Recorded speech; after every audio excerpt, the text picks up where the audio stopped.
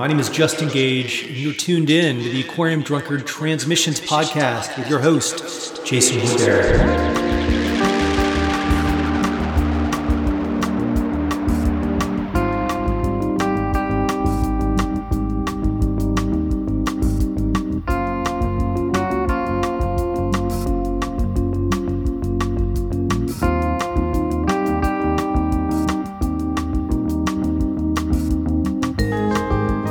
Welcome back to Aquarium Drunkard Transmissions, and thanks so much for being here with us.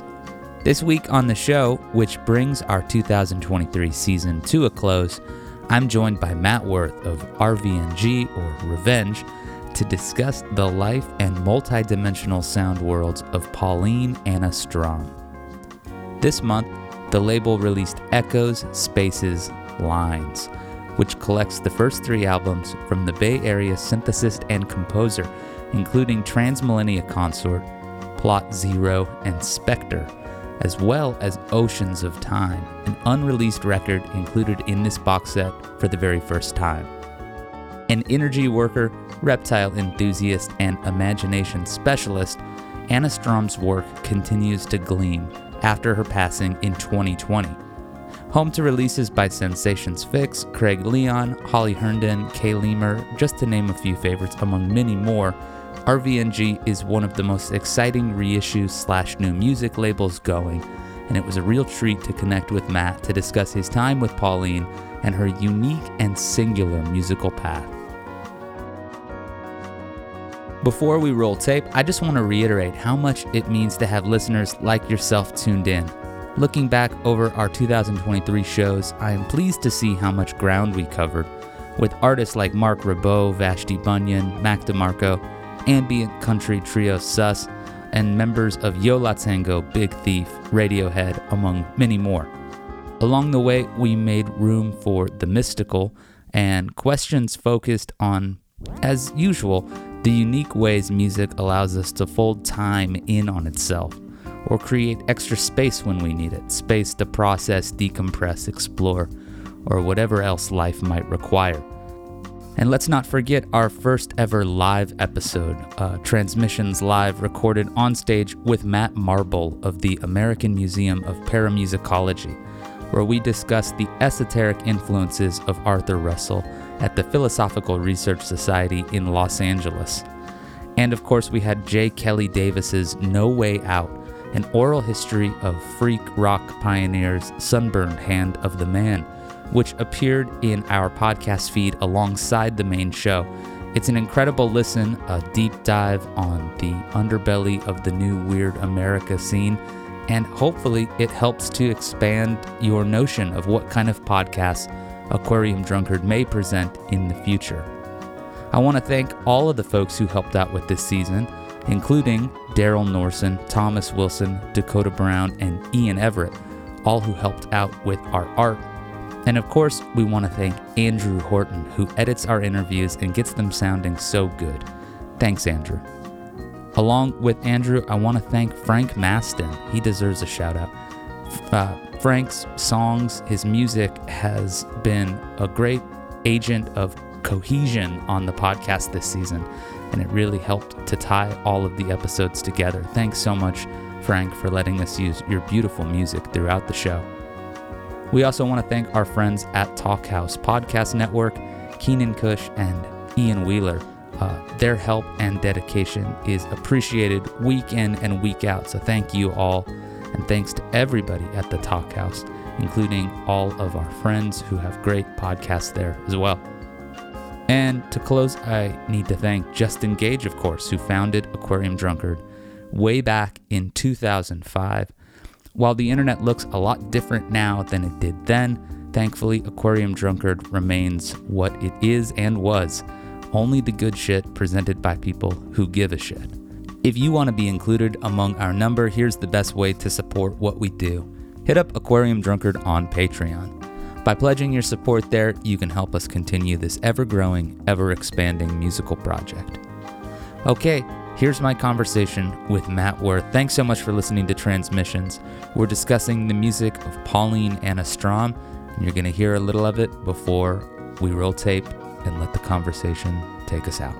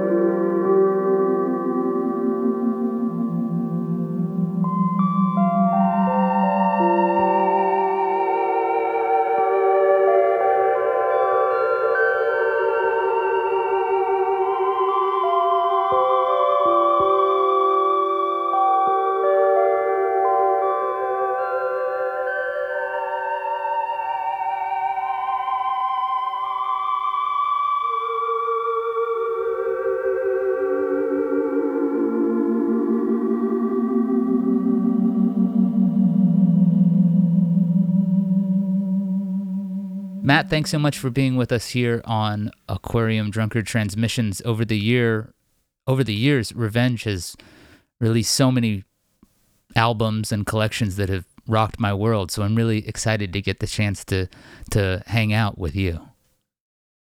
Yeah, it's nice to finally put a voice to voice. Although having heard yours on the podcast, I guess this is more of a curve for you. Well, I've listened to your voice on podcasts as well. But this is the first time you've been on this one. Although, again, over the last couple of years, when I really reflect on who has been putting out incredible archival material and helping to shine a light on underrepresented stories, Revenge has been awesome. I often will call it RVNG. Do you get people asking you frequently what's right when it comes to pronunciation? Absolutely. Yeah, it was a terrible naming decision when it was named. So kind of dealing with that repercussion, or if I guess it'd be RPRCSSN.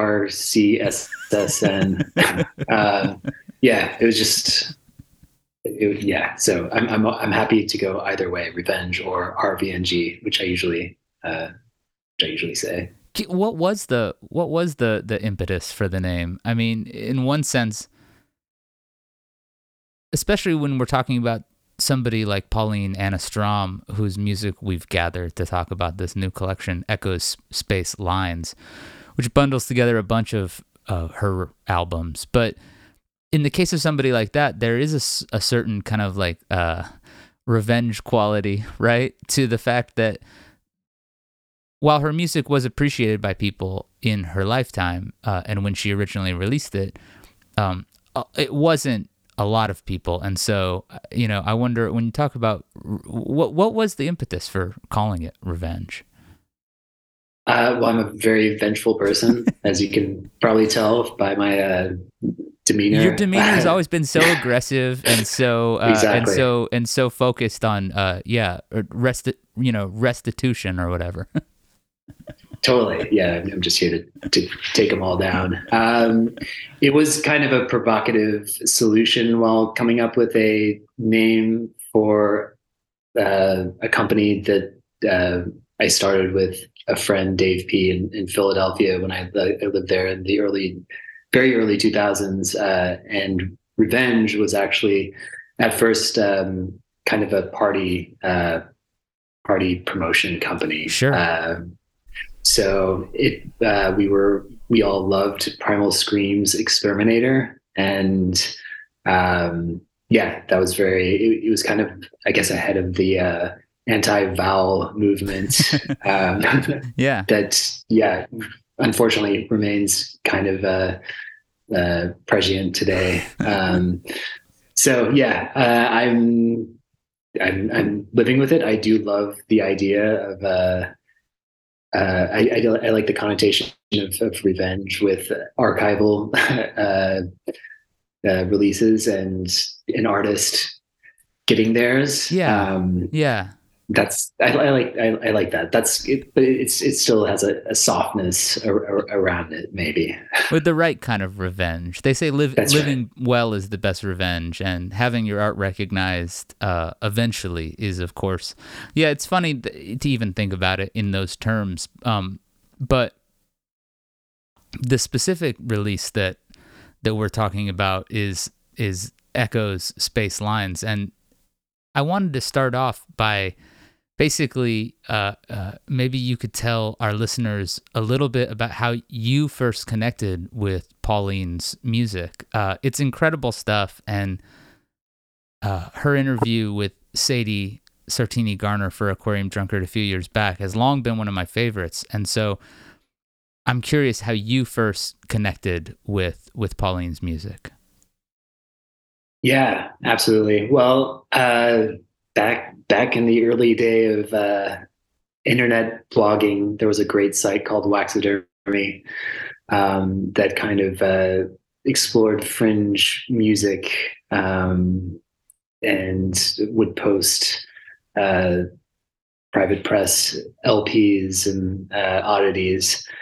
and also had like a very vibrant forum where a lot of us kind of convened and swapped stories and wish lists of records. But they were one of the very first sites to feature Pauline's music, her first album, Transmillennia Consort, which was actually the name that she made music under. Right. And yeah, this was the days of Waxadermy and Mutant Sounds, and a lot of great, strange music making its way to the internet. And I think I actually know that that's the first place that I saw Pauline's music, and because it wasn't mentioned anywhere else online, and just the gravity of the artwork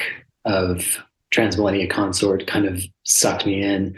I was already on my path with new age and ambient music, but kind of more in the German Kosmisch sector, and hadn't gone too far into the American private press world of new age and ambient music. So that interest in ambient Kosmisch music and this cover just like immediately zapped my brain.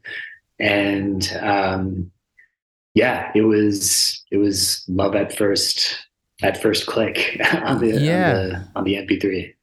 You know, it's funny because Waxadermy is one of those places where you're right. Like it was this great moment where it's not like the internet was brand new. The internet had existed for a while, but people were really figuring out ways to share basically the results of their crate digging and, and obsessive collecting and interest in these niche zones.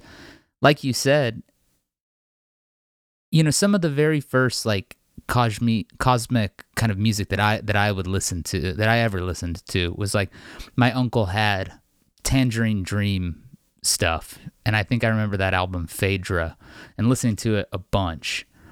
And then many years later, I started working in a record store and listening to more stuff kind of in that German cosmic tradition. At the same time, as a kid, I remember hearing new age stuff, or stuff that would get classified as new age, and being really drawn to it, and then sort of realizing or putting it together in sort of the record collector lexicon that somehow these were very different things, and that new age was bad, or right, or cheesy, and this more experimental synth stuff was good and had a cool intent. That distinction is one that Pauline was also aware of, right? Because she didn't love new age as a bag, right? That she was sort of put into. Very much so. She was vocal against kind of the commodification of music as new age.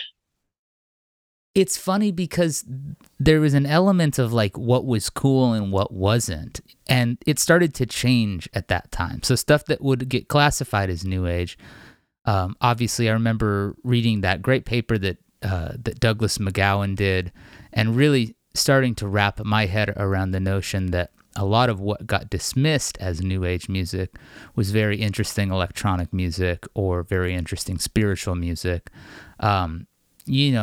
and that it was easy to draw the line between, say, spiritual jazz and some stuff that gets classified as new age, or electronic stuff and what would get classified as new age. But her sense, it's funny because in that interview that Pauline gave for Aquarium Drunkard, I was struck by how here is this Reiki healer who makes this interdimensional, beautiful synth music that feels so evocative, and she even would use the term channeled sometimes to describe how it arrived to her.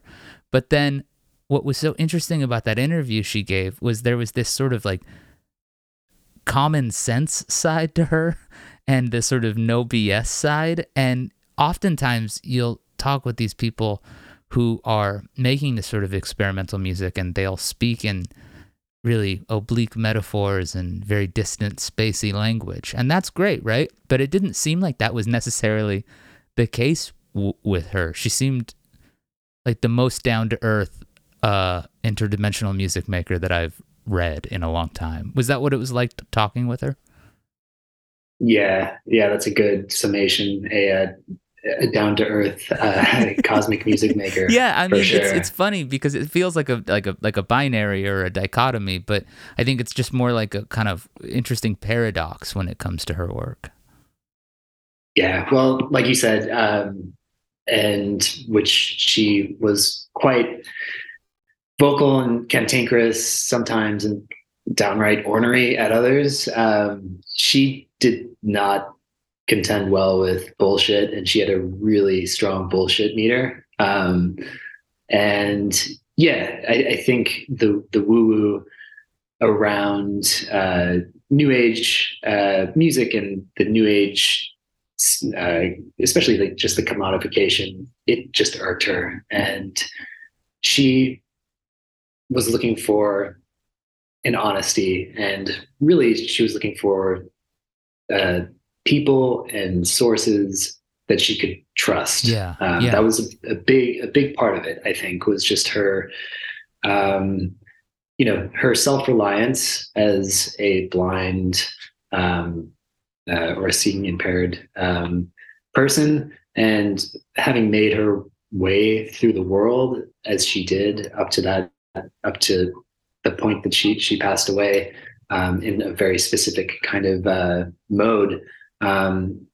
It created a just like she had to choose wisely who she accepted into her trust circle. Right. So I think that bullshit meter was kind of always on, and not that it dissuaded her from making new friends, but she made friends in a slower kind of at a slower pace. At the same time, she was a Reiki healer, and she was doing all this work remotely. So she had clients, all presumably all over the world. I didn't really know her client base, so she did have to kind of put on a bit of a, just not a bit of a show, but she had to be friendly to her client base, course, to retain that base. So she also knew which kind of costumes to wear and when to wear them. So she was very aware in that sense. Yeah, as one has to be to navigate the world, especially given some of the complications that you mentioned, right? And it's funny because,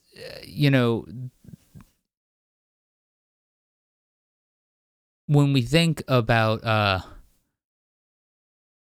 let's say, woo-woo topics or the sort of out there thing, especially when it comes to musicians, it's like so easy to imagine that they exist in some state where they're just always in touch with the divine and, manifesting the vibrations of the universe. But then you have to like always remind yourself that like, no, people just have to eat too. You know what I mean? They have to pay their bills. They have to like, no matter who you are. And so that she was able to figure out her way of doing that, I think it speaks similarly to the way she was able to figure out methods to be creative, and that she was able to utilize early synthesizers to create this vast dynamic world, but totally on her own terms, right? She didn't often, I mean, she would essentially spontaneously create. Is that how it worked in your understanding? Mostly like recording and sort of composing simultaneously? Yeah, exactly. She later on in our relationship, I think I finally got to like the core of her composition process, and she composed visually. And this was kind of a process contained in her mind, where she would see the piece, and not even learn it, but kind of improvise it on the spot and record this improvisation, or this improvisation of this visual score. And she made note that once the performance left her, once it was performed, it never came back, which I always thought was very interesting, because she composed this visual score, but I guess there was just kind of this release that, at least perhaps because it was just a part of her process, she didn't return to. And so it was a very interesting kind of process. Yeah. Thinking about what you said about sort of her BS meter. After you discover her music online and you go down the rabbit hole and get familiar with what she had created in the early 80s, you went down the path of trying to get in touch with her to put it out. But it took a while, right? I mean, you don't have to reveal anything too personal, but I mean, when you talk about her being careful who she let into her circle or who she trusted, did you get the sense that you needed to earn her trust over time in order to make this happen? Oh yeah, I got that sense over about 7 years. Wow. of bothering her. I think I originally reached out to her in maybe like 2010, and it was a long curve, and it was a wonderful experience, really kind of truly getting to know someone and becoming friends ostensibly before becoming people that worked together. Sure. It was, essentially Paula was not like at all interested in her past. I don't think she was dismissive. I just think she was so future focused that some guy calling from New York about some music that she made, 30 years ago, just was like not, like a priority whatsoever. So I don't think the concept I don't think it resonated for her. And I kind of, at some point, 2 years and 2 or 3 years into like our long distance communication, which all happened via phone because Paula didn't use the computer. So right. These were just phone calls that I would kind of drop when inspired or when I thought of her, which was kind of a nice way to approach things. Like, how's Paula doing? I should just call. And then by virtue of that, the conversations just kind of became like, how are you doing? Like, what's happening in San Francisco? Like, what, like how was your day? And Paula loves talking on the phone. So that's the way that she would do her Reiki readings as well, right? That was all via phone. Exactly. Yeah, exactly. So it really was her channel. It was her channel to the outside world. She lived in the same studio apartment in the Tenderloin district of San Francisco for 40 years. And it was a very humble, aesthetic kind of setting that, she made all this incredible outer limit music from, but also lived with 2 husbands and many lizards. Yeah. And, she was very mobile and would get out. And again, her sense of independence allowed her through the streets of the Tenderloin in the 70s and 80s and 90s when was a very rough place. But she felt comfortable, confident in walking those streets, doing her errands. So she wasn't, I guess what I'm trying to say is that she wasn't totally cut off, but, the phone was just like this real mechanism. And that's how we formed that's how I formed my bond of trust with her, was just kind of like checking in and being there. Yeah. And eventually she, I think I'd kind of almost totally just given up on the concept of ever working with her on a project. And was, maybe had even like taken a little break from checking in with her. But do you remember calling her one day and just being like, "How's it going, Paula?" And she was like, "Do you still want to do that? Do you still want to release all that old music?" And it was kind of like, "Oh, okay, we're here now." It's so funny. Sometimes in the morning when I'm taking a shower, I'll read the bottle of Dr. Bronner's. I use that soap, and obviously it's a pretty heady reading in the early morning. But there's a part on the Dr. Bronner's bottle that says, like, if you chase what you love, it will run away. But if you let it be, it'll come to you, or whatever. And I think in some ways that's so funny that it worked out that way with the music, that it was only almost after you had given up on the idea of doing it that it came time to make it happen. It's funny. I'm sure so many people, when they're imagining how this situation works, right, tracking down an artist and helping them share their music, that they imagine you call somebody up and they're like, "Yeah, let's do it. We've just been waiting, to be recognized." But oftentimes artists have tons of stuff that they're carrying along with music, baggage and emotional stuff. And then also, as you alluded to, because her compositional process was so on the fly, and because she distributed and self-released her stuff and kind of did it all herself, that not caring so much about the past even extended to properly keeping an archive, right? Was that a part of her concern initially, that like this stuff wasn't all put together, and that at the time when you guys first started getting her music back out, the masters weren't in hand, right? You had to secondary source everything. Yeah, exactly. We were lucky enough when we put together the compilation Transmillennium Music in 2017 to find some master sources, or actually like stereo mixes for the first album. Yeah, and then the rest of it we kind of had to compile from LP sources, from the cassettes that she released, and from the 4 cassettes she released in 1988.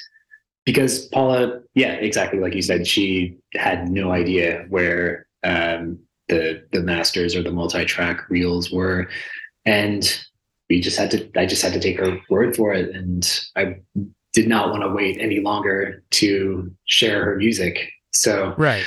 There was a little bit of like a compromise in with that compilation because of the sources. And then after we released that compilation, Peter Buffett, who worked on those first 3 records with Paula, Transmillennium Consort, Plot Zero, and Spectra, got in touch with us because I'd been in touch with him while putting the compilation together, just to see if he had any sort of trail to the sources. And sure enough, yeah, much later, he was like, "I found some reels, and do you want to see them?" Of course we do. Sent them over, and they were the multi-track reels for the first 3 records, plus quite a bit, some other material recorded around that time. Bit of a eureka moment, that we were then able to kind of, at that point, the compilation to me was like, I can justify this because, it feels, we just need to put something out there that honors Paula's music. And instead of like going full throttle with full reissues of everything. It felt right. But then we had, the sources and Paula's permission, especially like after having proven ourselves with the compilation, and she was excited about music again, and she was making new music again, which was always kind of her, essentially like her what she hung over us was like, I will let you do the old music if you enable me to make new music. So that was always her ulterior motive. So we she did not have an inventory on paper or otherwise, which is also speaks to the hundreds of cassettes that we found after she passed away, containing just an enormous amount of music that she'd just forgotten about from the era. You're somebody who works with artists a lot. Do you often find that there's a disconnect between the creative side and the, I don't know, maybe we could call it administrative side when it comes to taking care of the work that one's made? Is that a common enough occurrence in your work? Oh my God. It's a common occurrence, and it's the bane of my existence sometimes. Yeah, it's, like the job wouldn't be fun if there wasn't this, the chase, right? Yeah, especially when you are dealing with artists that were recording on tape or in studios that they were just like not tracking their reels, and it's been 40 years, or time is not the best friend for to archives if they haven't been inventoried, and right. Especially like if there hasn't been value placed on these archives, and someone to officiate the process like early on, and place that value on archives. An artist may just be like, well, these are just some, this is an unreleased record that I made in 1975 that like I'll just stash it in the attic or something. Certainly encounter that a lot. And when you do encounter those artists that are like that have that organizational skill, it's I don't know, it's quite a rarity.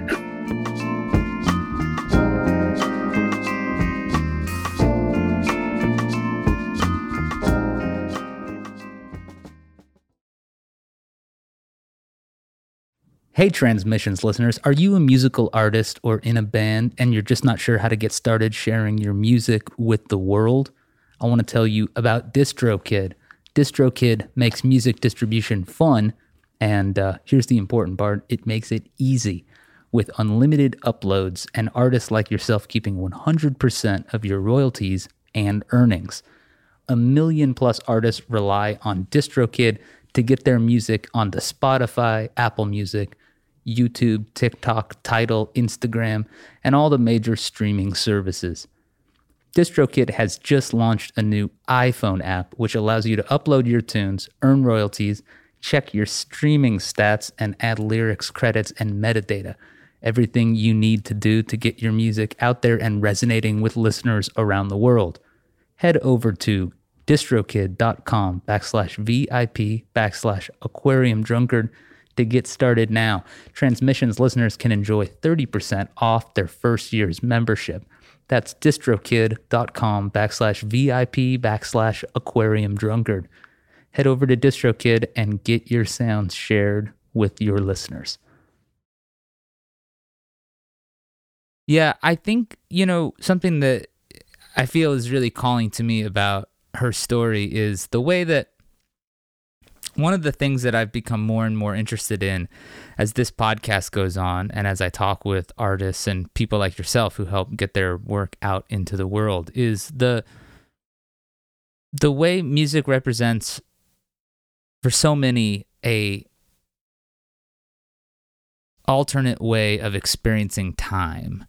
And with a story like Pauline's, obviously time plays into it in a number of different ways. One, we're talking about a couple decades where she wasn't making music, and the fact that she got back into it really adds so much uplift to this story to me, because like you guys were able to help facilitate her returning to active music making, and it seems like she did that a lot in her final years. Is that fair? A fair way to put it? Yeah, it is. Yeah. So you have that this stretch of years where she wasn't actively working on synthesis, and then was able to return to it, and so you have that sense of time. And like you said, time plus an unorganized archive is bad news in terms of, keeping track of what's what. But then the other thing about it is she seemed to really be interested in using time as a way, or using music as a way to sort of explore time. And she even said it was a great interview that she did on the Ephemeral podcast that you were also a part of, where she talked about how, I think she put it something like, I spend more time in the far future and in the far past than I do right now. And I wonder, when did that start to enter the picture for you in terms of your conversations with her? When did you start to understand that what she was after was sort of creating, using music as a way to stretch or bend or alter one's perception of time? And is that even a fair way to talk about what she's doing? I mean, it feels like it's implied, obviously, of course, by Trans Millennia Consort, which she was saying. It's like, this music is to escape time. And I just wonder, when did you start to kind of get into that temporal understanding of what it was that she was doing? Yeah, I think my understanding came from my own experience with the music, and it wasn't really instructive from Paula. She would kind of mention to me, like, that she always felt more comfortable or identified more with like an ancient being. And I remember sitting in her studio one day and hearing horns blasting outside, and she was like, I'd like to picture that that whoever is blasting that horn is a dinosaur sitting in a car, and that there are just it's a land of dinosaurs out there, and that world seemed more interesting to her. Like she felt more comfortable in this kind of imagined ancient place, or research as well. She did so much. She had a voracious appetite for audiobooks and just knew so much about whether it was the fall of Rome or quantum physics. She had covered a spectrum of interests. So I think, and I'm sure within that kind of within that listening and within her education, the concepts of time was something that she embraced and explored in her music. But she was just a lot more pragmatic as a friend and conversationally.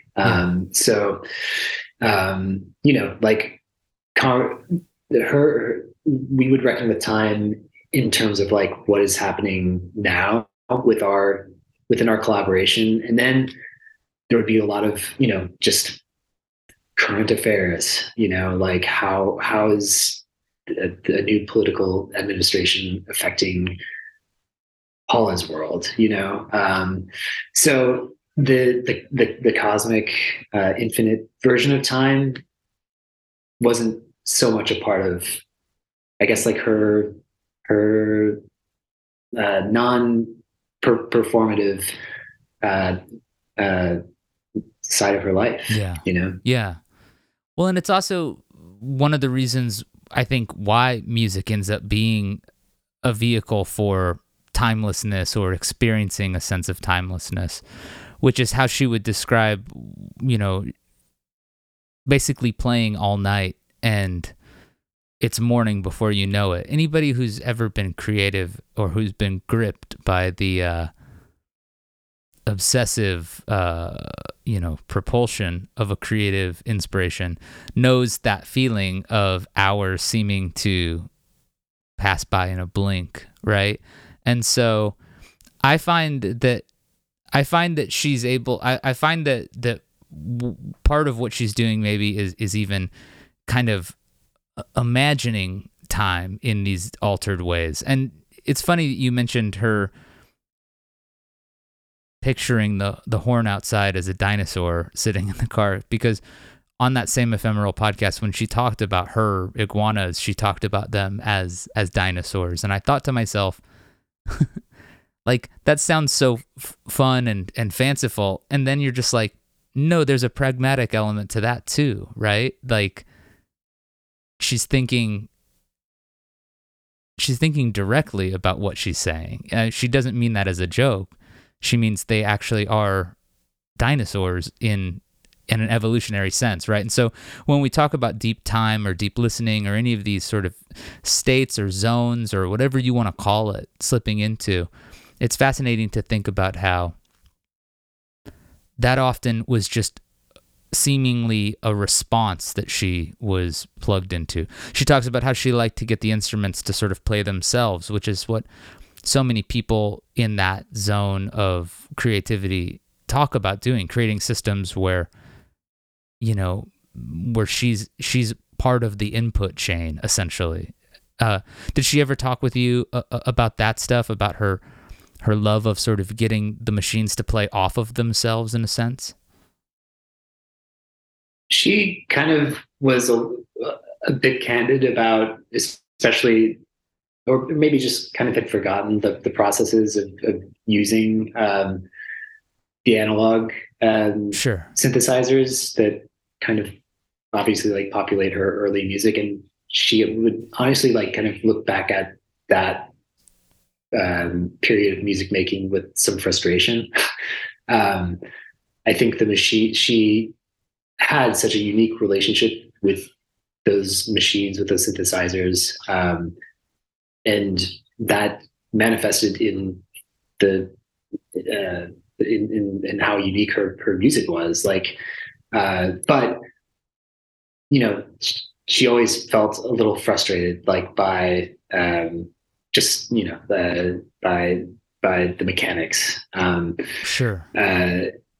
Still, when we were able to get her new, so when we were able to get her new gear to work with, she wanted everything in one place, and she wanted to just have the ease of essentially like a workstation, a synthetic workstation, and that's what she made a lot of her contemporary music with.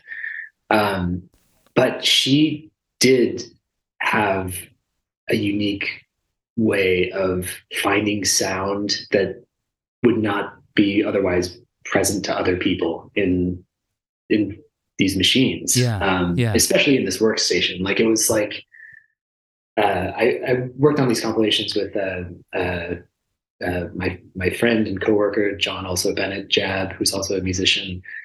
And when we heard the new music that she was making in the years leading up to her passing, it boggled our minds that she could forage this information from this workstation.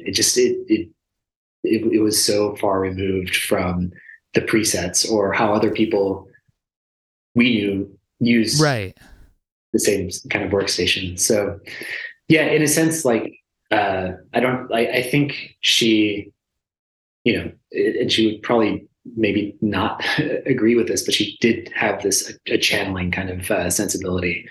to kind of answer your question about the flow, her orchestrating that flow of the machines. I know she was very interested in figuring out like verbally commanded generative music technologies. Were you guys able to line anything like that up? I mean, what kind does that technology exist to be able to just speak all of this stuff into process? Oh man, I'm sure she would have a blast with AI. I think about that all the time. I mean, understandably, people are freaked out about AI, right? And they're so like understandably worried that it's going to exacerbate current problems and make things infinitely worse. But I also think the creative potentials are just so mind-blowing. And when I was listening to her describe what she wanted, it's like, wow, that's here essentially, right? Yes, and that's something that was obviously not here even, exactly 2 years, just a few 3 years when she ago. was Yeah. exactly. Yeah, totally. We did have her talk to some contemporary synthesizer makers while she was still here, and that was something she was always kind of advocating for. And like she was again kind of ahead of the curve in some sense. Yeah. The manufacturers obviously responded sympathetically and were like very happy to send like a lot of gear that she didn't use, which was super nice. But ultimately, she had her comfort zone, and then she kind of had her aspirational zone for making music. Yeah. Yeah. She, in that great interview that I've alluded to a few times with Sadie, she was talking about music, to quote, as an exploration of the space of an imagination. Anything you can imagine, anything you can visualize, encompass that into sound. And I thought that was such a cool way to talk about it, because as you mentioned, of course, she wasn't able to see, but visualization seems like that's a broader term than one might think, especially in the context of her work. And so when you talk about her being able to like I mean, do you feel like in some sense the fact that she hadn't been hung up on how she would have made things back then made her access to digital technology all that more embraceable? Do you know what I mean? The fact that she wasn't worried about, well, I used to do it this way. It seems like given access to these new tools, she was able to just dive right in and start creating things almost without even needing to figure out how to do it. Yeah, absolutely. I think she wanted to move as far away from past mechanisms as possible, and was looking for ease, and was looking for access and variety, which, like a Prophet 6 can do a hell of a lot, especially with Paula piloting it. But, it still kind of had one track, Right. So, yeah, I mean, I think that she was able to embrace the technology is one thing that's kind of astounding, because she had to learn a system. She had a friend that was very gracious to read the instructions for this workstation for her. So she had kind of like an audio book that her friend compiled. So she learned that way. But then it was beyond learning the technology. It was like just this fluid kind of a fluid application of her imagination to this technology. And yeah, I like that quote says, I think it was an imagination that went very wide and was just kind of looking for various clouds to form into and reign with her beautiful vision. Yeah. You know? I thought it was really fascinating, and I love how much variety there is in this stuff. The fact that you have the sort of more traditional celestial, beautiful sounding stuff of Transmillennia Consort, and Spectre has almost kind of like a sci-fi horror movie element to it, you know? And the fact that you're just like cruising through even the song titles and you start to get a sense of her playfulness. I'm thinking of Organized Confusion, right? You know, and I think that that's so cool, and it's interesting that she didn't feel like there was one zone she was trying to tap into. She was interested in exploring a pretty wide swath of tones and sounds and moods, you know?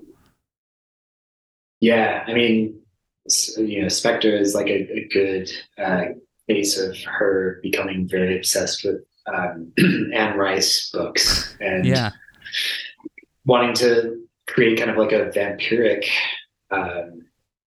score to an Anne Rice book. But the record before was Plot Zero, is her kind of anti-drug record, or like pro-simulation record, because, you know, she kind of created this music in a very literal sense, and entitled the songs like Mushroom Trip and Free Basing. Yeah, right. As you know, like as an alternate experience, or maybe like an adjacent experience. I'm not totally sure. Yeah. You know, so, but you know, yeah, and she was quite literal in how she, you know, titled her music, and you know, whether it was like tropical rainforest, you know, like, yes, I hear that. Yeah, domestic peace. Exactly. Quiet joy, absolutely. And all that's, but I love that. And I love that you have an artist who can go from Gossamer Silk to Blood Celebrants, you know, because that's the other thing that I just got so much from her interview with Sadie was her kind of like her willingness to say, like, I have to make the music that I want to make and that I'm interested in making, you know? And somebody might expect, like, you know, hey, people know you for this kind of beautiful celestial sound. They might not know what to make of a kind of vampiric soundscape, but it doesn't seem like that was something that she was worried about at all. Yeah, and it really wasn't that far a stretch, you know, Sure. Like considering what she was absorbing and what she wanted, how she wanted to reflect that kind of that education. I wanted to. I think she just. Oh, sorry. Go ahead. Well, I think she just wanted to cover a lot of ground. Yeah, and she was able to. And I wanted to note that early on, when she's living in San Francisco, and she would spend a lot of time listening to KPFA, right? The Hearts of Space radio program. I wanted to touch a little bit on that one because Stephen Hill's radio show, obviously such a long-running resource. Did you ever get a chance to speak with her about like how hearing space music on the radio, people like Klaus Schultz, Eno, Vangelis, how that influenced what she wanted to make? Yeah, she came from a classical listening background before being introduced to any of that music. So I think when Hearts of Space was beamed to her, or when she picked it up, it wasn't like a huge leap from her listening habits, sure, from her classical listening habits. Obviously, like ambient music is a little bit more not reductive, but like it's, you know, it's a different track than maybe the classical music that she was listening to. But it definitely touched her, like in what I would imagine like a kind of emotional way, or at least like inspired her to, or maybe it affected her to make music. Like I think she probably heard it and was like, I like classical music. I'm hearing this music made with synthesizers. Like, can I do this? Right. And she grew up playing music. Her sister, who is someone that I've become close with since her passing, has recounted like Paula playing her first accordion, and like there being somewhat of a musical interest, but she never, never sat in front of a piano. She sat first in front of a synthesizer. So I think that music was, was moved her in a way that was like also functional to getting her to make her own music. Yeah. Yeah, I remember many years ago I interviewed Steve Roach, the ambient musician, and he told me about how people broadcasting that stuff, Stephen Hill, Hearts of Space, it just exposed so many people to these sounds. I think his stuff started getting played on like KCRW too, so you'd have people playing these long form space music compositions, and I just, maybe it's, for me, it's like there's a romantic notion to that, but we called this show Transmissions in part because like we love the idea of that sound being beamed out across a distance. And so I think it's so fascinating and cool to imagine that she's hearing it and she's recognizing in it that she could do that, that's not something that she would be prohibited from, and basically sets up a synth rig that took over the entirety of the living room, right? And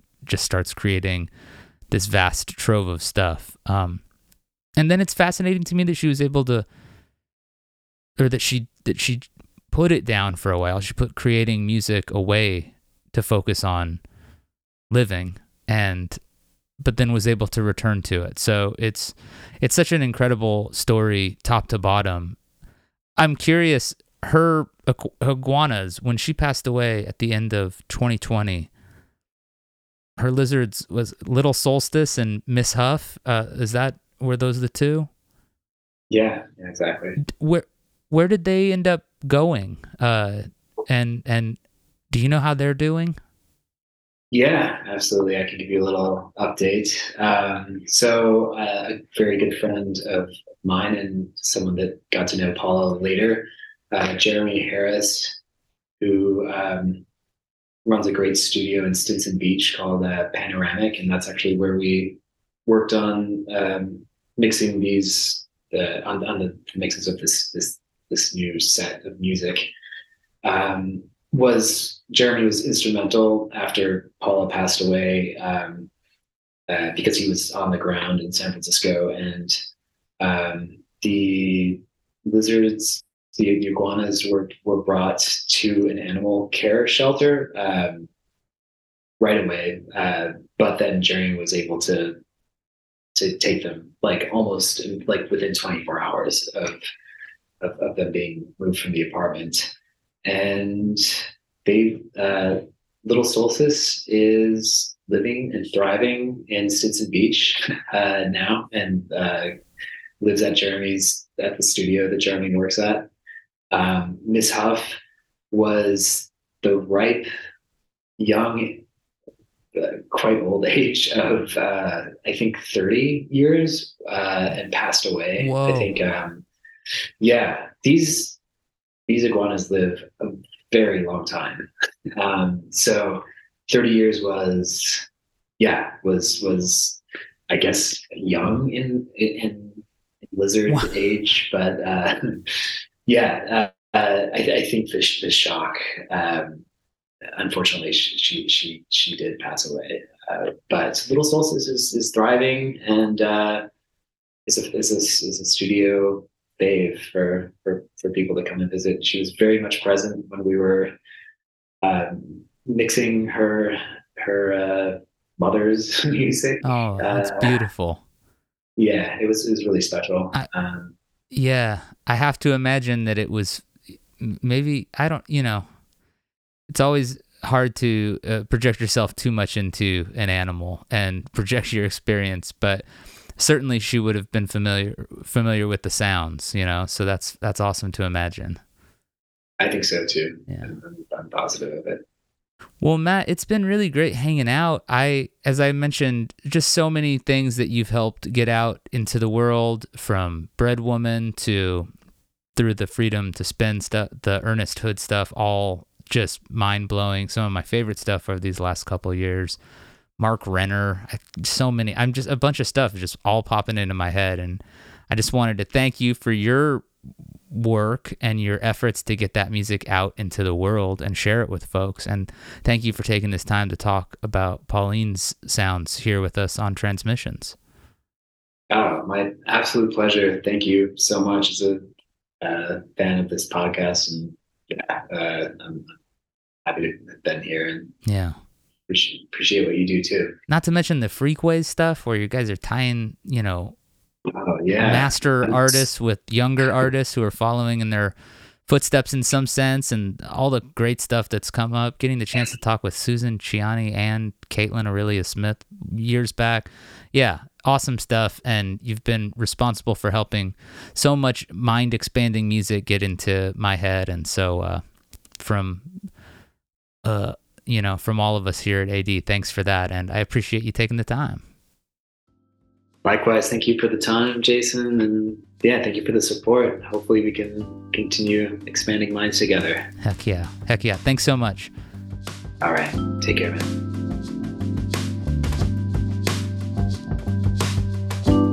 Thanks so much for listening to Aquarium Drunkard Transmissions.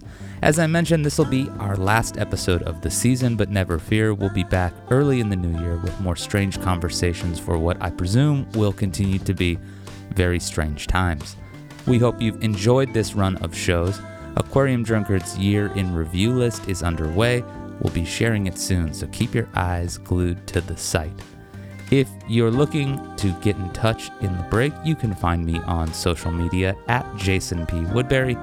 I'm on most of the services, I think, so just look for me, and I'm sure you'll be able to turn me up one place or the other.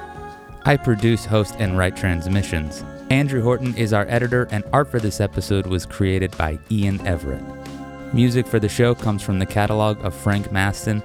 Find more from him at maston.bandcamp.com. Our show's executive producer is Justin Gage. Don't miss his weekly radio program, the long-running, long-cherished Aquarium Drunkard Show, which airs at 7 p.m. California time each and every Wednesday. Thanks so much for listening to Transmissions. I know there are 1.5 million podcasts out there, all of them vying for your attention. So the fact that you've chosen to be here and tune in to this show means an awful lot to me. We hope that you have enjoyed it. If you dig the show and you want to help out, leave a rating and a review wherever you listen to the podcast, or simply email a link to someone who you think might enjoy our show. Your support means a whole bunch, and if you want to take it a step further, you can find Aquarium Drunkard on Patreon, and we are a patron-funded project, so by chipping in over there, you can keep Aquarium Drunkard humming along, keep those servers full of files and things for you to check out. Find more radio programs, interviews, mixtape, lanyap sessions, so many things. You can find it all over at Aquarium Drunkard. Be well in the meantime. Thanks so much for being a part of Transmissions. This season of the show is concluded.